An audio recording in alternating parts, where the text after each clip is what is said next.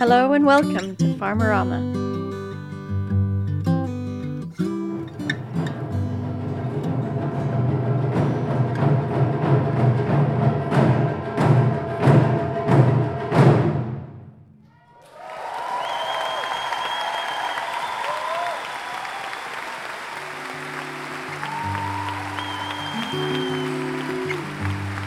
And that was how it all began, with the mesmerising drums of the Shumei Taiko Ensemble. This month we're at the Oxford Real Farming Conference, as we often are in the first week of the year. This time we were so pleased to be the official media partners. We were reporting live from the event on Twitter and Instagram, and we'll be bringing you much more over the coming weeks. ORFC is no normal conference. If you ever get the chance to go, it's a hive of activity, with knowledge sharing, singing, talking, and eating, all with a firm focus on real farming. The attendees bring with them a real sense of hope from around the world, and that feels like one of the most important parts of ORFC. Just remembering that there are many people out there doing amazing things to craft a better future for all of us, and that we are all in this together.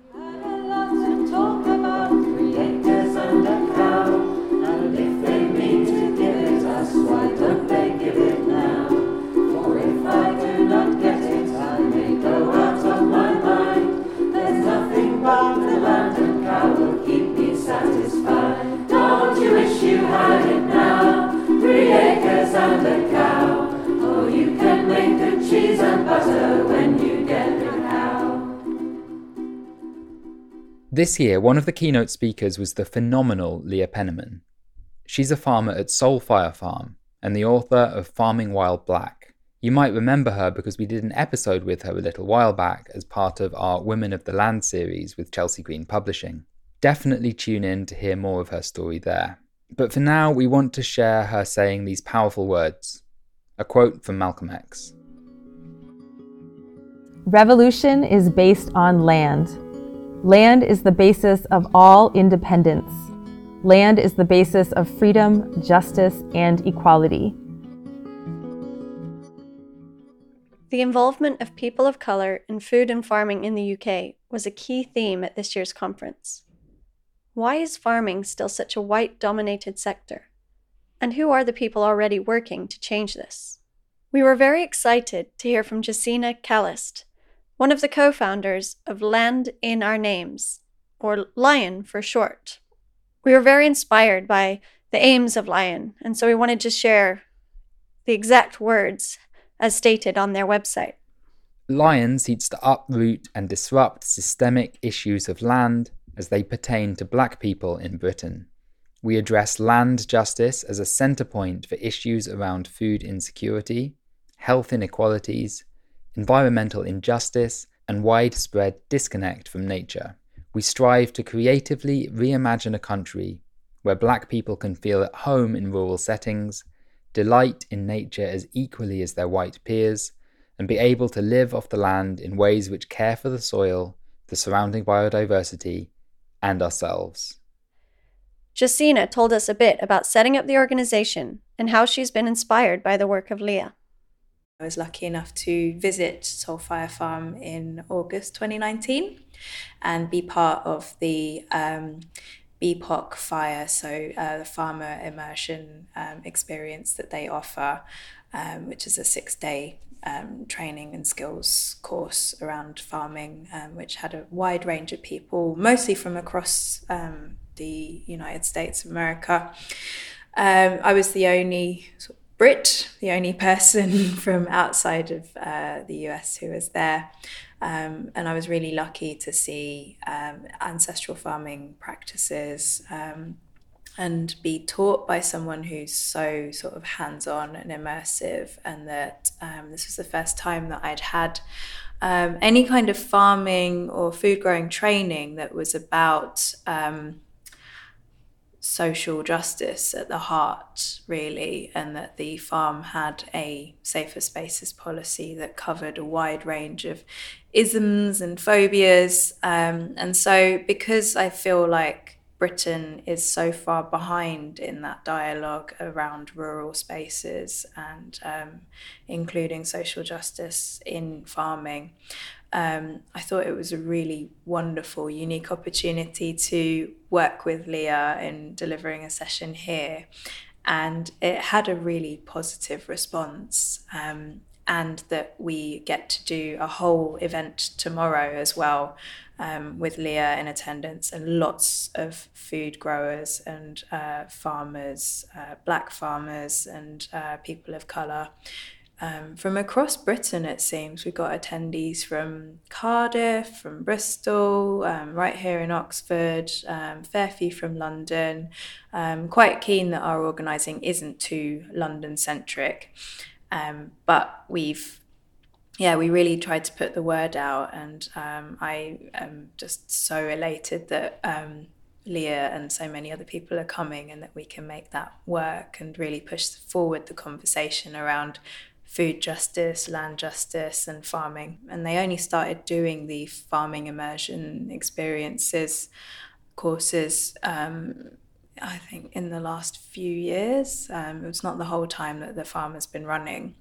But because I have a fair few friends that are from the States, they told me about it because they knew I'd love it. And I've been growing and gardening in sort of ad hoc ways, like just because I had a garden and I had a mum who taught me bits and pieces and knew that nature connection was very much a part of how I thrive and how I feel grounded, and that's unusual for Black people in Britain, although I come from a farming family on my dad's side where he grew up in Grenada and would always talk about sort of land work, and my grandmother had like cocoa trees and mango trees and nutmeg and all of that. And it's such a gulf between, like my mum farming tomatoes and like little things and like flowers and stuff. And then, the kinds of amazing things that my dad would talk about having eaten.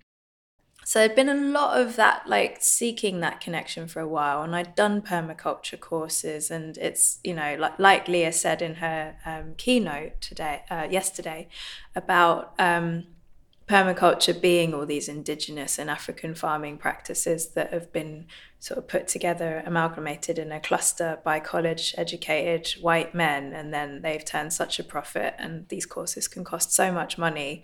And I had been wondering where this all would come from. And I'd asked that on a food forest course that I did in Portugal, and you can be met with really blank stares around what does permaculture mean before it meant that? Like, we've only just started farming since Bill Mollison, or who was the first permaculture dude. Just before I went to Saltfire Farm was when Lion was founded, but definitely all the work that they'd been doing, particularly around the reparations map, that combined with me reading the Land for the Many report and thinking, okay, this is all super important, but we're not talking about me here. We're not talking about people like me in this report. Refugees get a mention, people with mental health conditions get a mention. What do we know about people with mental health conditions? They're predominantly people of colour, overrepresented in, psychiatric wards, and, Black Caribbean people being diagnosed with psychosis or being given sort of harsher medications than their white counterparts. So, we know that there's disconnect with nature for, the wider population, but what we also know is that there's disproportionate effects on people of colour, or people that would be considered BAME, Black and Asian minority ethnic, these awkward acronyms that they use. So we do need specific projects, collectives and movements that address our needs. And Lion was a way that I felt brought together what we could take, like the best of the lessons and messages from around the world. And it's not just America that has been sort of providing these influential messages, because there's a lot that's happening here in terms of like land justice movements and land workers' rights. But these can be quite white spaces. And then we have to take inspiration as well from all around the world.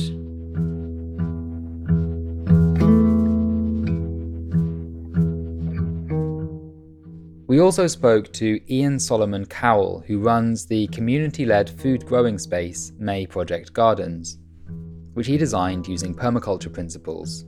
Here he runs Hip Hop Gardens and works with a mix of people, including young refugees and asylum seekers, to connect with nature in urban environments, to address trauma, improve physical and mental health, as well as learn practical skills such as growing and music production. At ORFC this year, Ian got everyone making music and shared his experiences of putting social justice at the core of his work with the land, including some of the challenges he faces, particularly as a black person working in food and growing. So we plant more trees so that we can breathe. Plant more trees so that we can Breathe. Plant more trees so that we can Breathe. Cut down the trees, there's no more you and me, so we plant more trees so that we can Breathe. Plant more trees. Although I live in the UK, I'm not a white person, so I have a whole culture that came before Britain. You know, my parents from South America, my history is from Africa. You know, there's such a range of history within the green movement, within growing, like that's, I mean, how far do you want to go back? Like, it's what we've come from. We got displaced from, not everyone got displaced, but it's the largest displacement of people in the world, or removal of people in the world. You know, that's how Britain became Great Britain. But yet, I'm still fighting to be heard. It's just, what is your response to what I'm telling you? How are you going to support us? How are you going to amplify us? That's what I'm interested in. Who's the allies? That's where things will change. And my main thing is access to land is resources. In permaculture, they talk about fair share. Okay, well, I work from my council house, and I've been going 13 years on a project, and I've engaged thousands and thousands of people, not just in the UK, but I still lack of resources. You know, there's money out there. The money's it's not about money, it's also about expertise. But again, because you have to deal with us on a face-to-face, on a one-on-one, people, that the whole thing about power and privilege is that people, what they tend to do is they'd rather reinvent it. We have one of the most diverse food systems, our history of sugar, tea, and chocolate. Those three ingredients transformed this, you know, like the world. And yet we're still struggling to be a part of this movement. So that's what I'm wrestling in. And, you know, I think what's really interesting is this, I'm a black person, you know, with a history, diverse, like African Caribbean history and African history, but yet I still live in a predominantly white area. That's a whole different conversation. Like, you know, it's great when you have black power movements, and there are quite a few still in the UK do really good stuff, but I'm not surrounded by, like people who know that they're feeling of oppression and so therefore will have the results or come together in unity. I didn't have that. So what I did, I withdrew to something that was just as important, which is nature. Malcolm X said, you know, land is the most important struggle for justice. I think that's a bad paraphrase. Check the phrase. I've forgotten what it is. It's my dyslexia, I apologize. Nature, getting into that also was more, my perspective was about a healing tool. And that was the start of this journey. It was really about the healing for myself, a personal journey. And when I saw it could help me and transform me, I was like, it can help other people, particularly people that have experienced marginalization, systematic oppression, marginalization, discrimination, you know, all these things. Nature, reconnect with it. It's a beautiful, beautiful tool.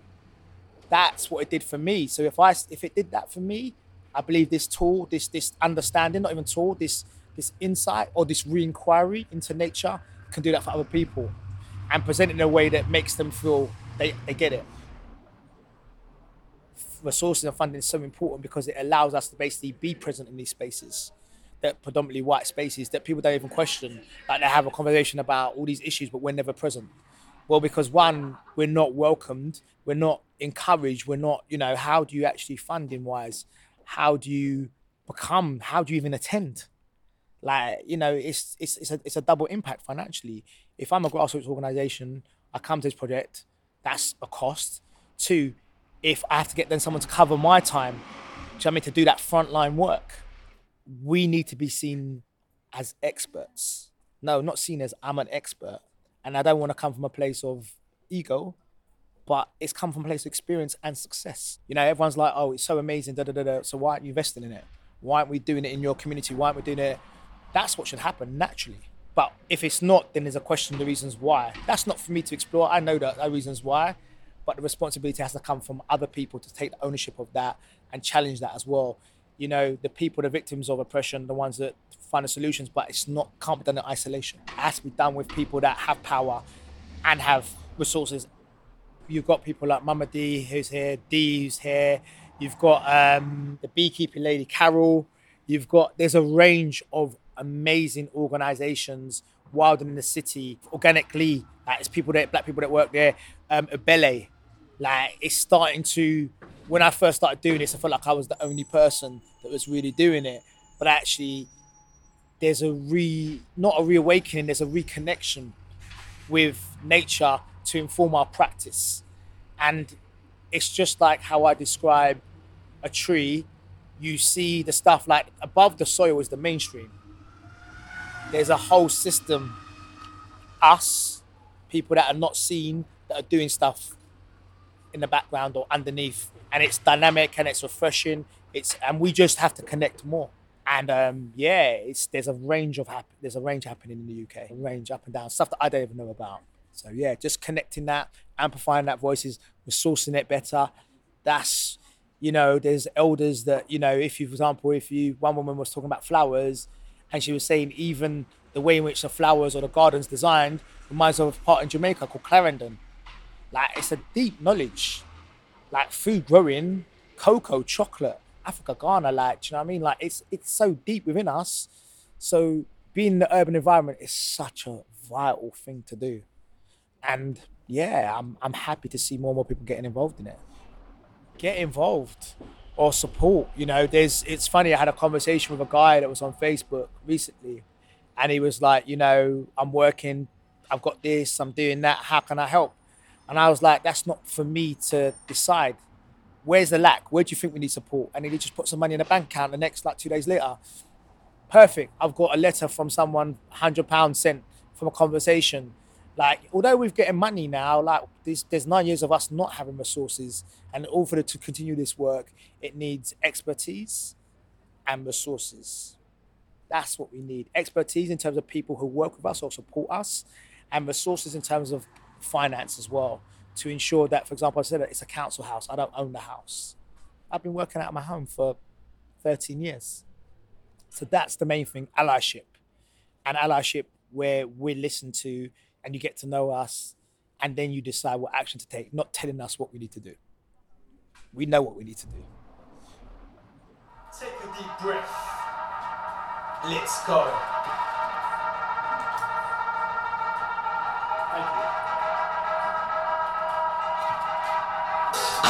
Plant more trees so that we can breathe. Plant more trees so that we can breathe. Plant more trees so that we can breathe. Cut down the trees, there's no more you and me. Plant more trees so that we can breathe. Plant more trees so that we can breathe. Plant more trees so that we can breathe. Cut down the trees, there's no more you and me. You and Mother Nature, harmony. Close your eyes. Calls for allyship were heard time and time again at ORFC. This links to another theme we heard repeatedly over the 2 days. As humans, we've got to acknowledge our place as part of the ecosystem and embrace regenerative farming, in particular diversity, to ensure that we nurture the habitat we live in. If we continue to pretend that nature is something external to us, we will continue to extract from it. Put another way, if regenerative agriculture only serves white people, it's failed. Woodman, oh woodman, you must spare that tree. Touch not a single bough, for in my youth it sheltered me. Woodman, oh woodman, you must spare that tree. Touch not a single bough, for in my youth it sheltered me. Woodman, oh woodman, you must spare that tree. Touch not a single bough. my youth it sheltered me, and I'll protect it now. Miriam Rose co-manages the Hardwick Estate in South Oxfordshire with her brother and father, where they're working to reform age-old aristocratic dynamics and find new models of land ownership, which share responsibility for and governance of the land. At ORFC this year, she was one of a few landowners who announced their intention to explore alternatives to anachronistic land ownership models, looking to share their land for the many. Because of the way we were brought up, me and my brother both had a feeling from when we were younger that we didn't want to be different to, the local kids and other people. And as we went on through life, being exposed to certain people and certain literature and ideas about land reform, we realised not only that there's a problem with aristocratic model of ownership, that our family, whilst being very kind and benevolent landowners, running affordable housing, making the estate organic, there was a paternalistic power structure which was not only not empowering for people on the land and not engendering responsibility in people, but also was a burden on our family. And that was really the main motive, that for many generations, the inheritance of land has been seen as a burden. Particularly the male inheritors have really, really struggled with that. And even for my brother and I, although we've never been pressured to inherit, we both felt that we had to come back, and that restricted what we wanted to do. We probably would have gone on to have different kind of careers, and we didn't want to pass that burden on to another generation. We want to feel that we have an equal part in the land, that our family still has a part there like everyone else, has a place on the land, but we don't want to be in a position of difference, of overt power, or of having excess responsibility, which leads to a burden. We both came back at quite a young age in our 20s, which is unusual because we felt we should use the energy and passion we had at that age to really try to move these ideas on, see what we could do. We want to make a change before it passes to us. So we want to set up some kind of other ownership structure with some level of community involvement for the land to be passed to before my dad's death. We don't know what that's going to look like yet, but we've given ourselves 2 years, and we started that process a little while ago, 1 more year now, to look at the different ownership models and look at what works. But ultimately it will be something that has some community involvement, some family involvement, and probably some outside involvement as well in terms of trustees, whether that will be a cooperative or a community benefit society or a charity or a traditional trust. And the honest fact is, this is a tricky issue. There is many models that are struggling out there, and very few that are working really well. Then again, there's probably very few privately owned estates that are also working really well for the family. So I think there's something in recognising that land ownership, and especially ownership of estates with all their complexities, is difficult. And it's always going to be a process of working, changing and being fluid and working with people and trying to get the best fit. But I don't think there's ever going to be a really easy sort of silver solution. I mean, I think what I was sort of talking about in our talk just now was about a top-down, looking at a model which is both top-down and bottom-up, because from what we've seen so far, it seems to be one or the other. There are, in terms of larger estates, and I'm not talking about small farms, which actually have quite different situations, but there are kind of family trusts where families have a vision and they've set a criteria and they've put it into a charity or a trust which is meant to continue in the family's name, like Dartington. And then there are real bottom-up models like the community buyouts in Scotland, like the Isle of Egg or Knoydart or Assynt, where the community has chucked off the landowner, bought the land out and done completely bottom-up. So we're not in a position, we see the issues with a top-down model where the family in a way imposes their vision onto the community. We don't want to do that. We want to work together with the community to come up with a vision that we all agree on, and to move that forward, giving the future committee or ownership committee of the estate, which hopefully will continue to include family if they want to be included, enough freedom to move with the times and be creative and be flexible, but also enough clear criteria that we don't lose our organic status or end up getting sold, or it ends up getting turned into massive housing development. So for us, that's the big question: is what's that line between between clear criteria and, being quite restrictive in a way, and also giving freedom, and what's the line between family involvement and actually family getting out of the way so that something more progressive can emerge. There's a big process of research, and obviously the process, which is only just starting now, is also consulting with the community, because we haven't, until we were more clear about our vision and clear about where we wanted to go, we haven't really been ready to be really upfront, about the community with this. But we're now at the stage where we're doing that, or we're about to do that. I mean, we speak to people in the estate all the time, so most of them know exactly where we're coming from, and I'm sure they all gossip about it. But this needs to be a collaborative process. So it's also about starting to talk to our community, which is a mixture of people. We're not an intentional community. They're not people who've all bought into the same vision. They're people who've lived there for generations. They're young people who've come in who are very idealistic. It's a big mix, and we love that. We want it to continue to be a mixed traditional community. So everyone's view is really important to us, and the history that they all come with. Look, we don't want to continue it as it is. Actually, it has to change, because we're not willing to carry on. So how can we do this sensitively, in a way that does work for everyone, and respecting people who may have lived for generations on the estate and actually love things the way they are, respecting that opinion as well, and saying, look, what is it you love about it, and what is it you're scared of, that you're scared of in terms of change, and how do we deal with those fears and listen to those concerns as well. So I think it's got to be a sensitive process, where there's a certain amount of, again, the top down is saying, look, this has to happen from our perspective, but not in just imposing something on people, but working with people to make it work for everyone. We don't want to alienate people, actually, and we don't want to become just an idealistic community of one sort of person. We're more interested in the organic, and I don't mean organic agriculture, the organic rural communities as they are, with all their differences, and how we can move them on, not how we can just create kind of idealised communities, but how we can actually move on the traditional rural community in Britain. And our vision is to have the maximum number of rural livelihoods.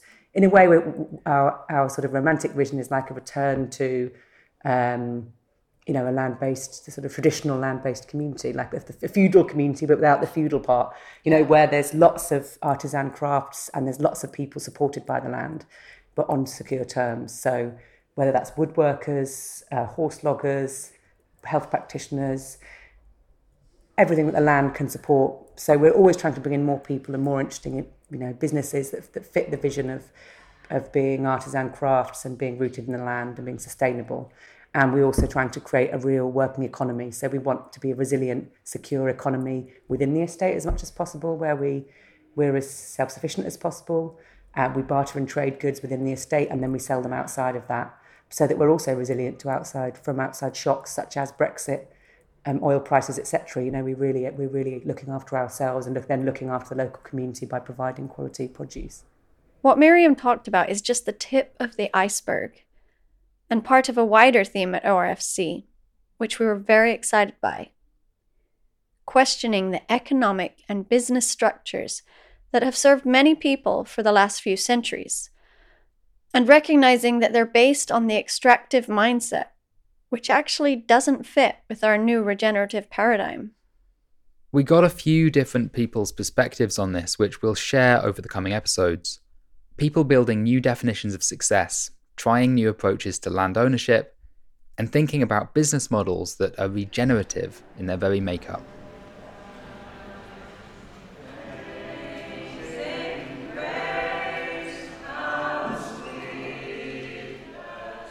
To sing us out, here's the ORFC attendees joining together in Amazing Grace, led by Robin Gray. As was reminded to us as the song was introduced, it's a song about awakening from a state of ignorance, a sentiment which we'll continue to think on as we work to chart a course away from enabling a food and land system based on exploitation, destruction, and injustice.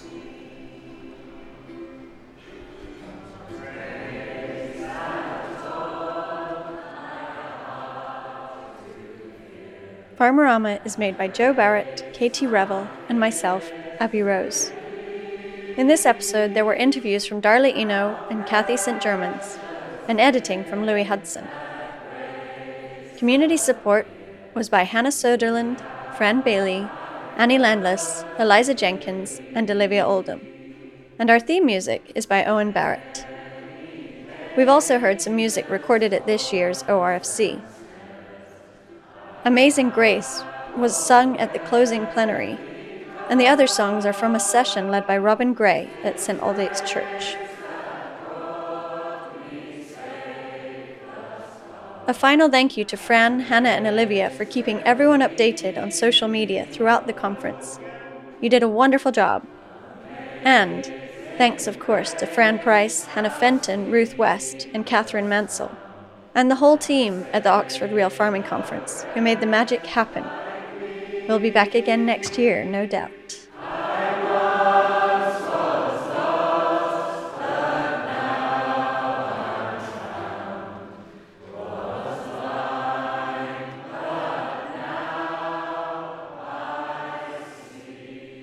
Toodaloo!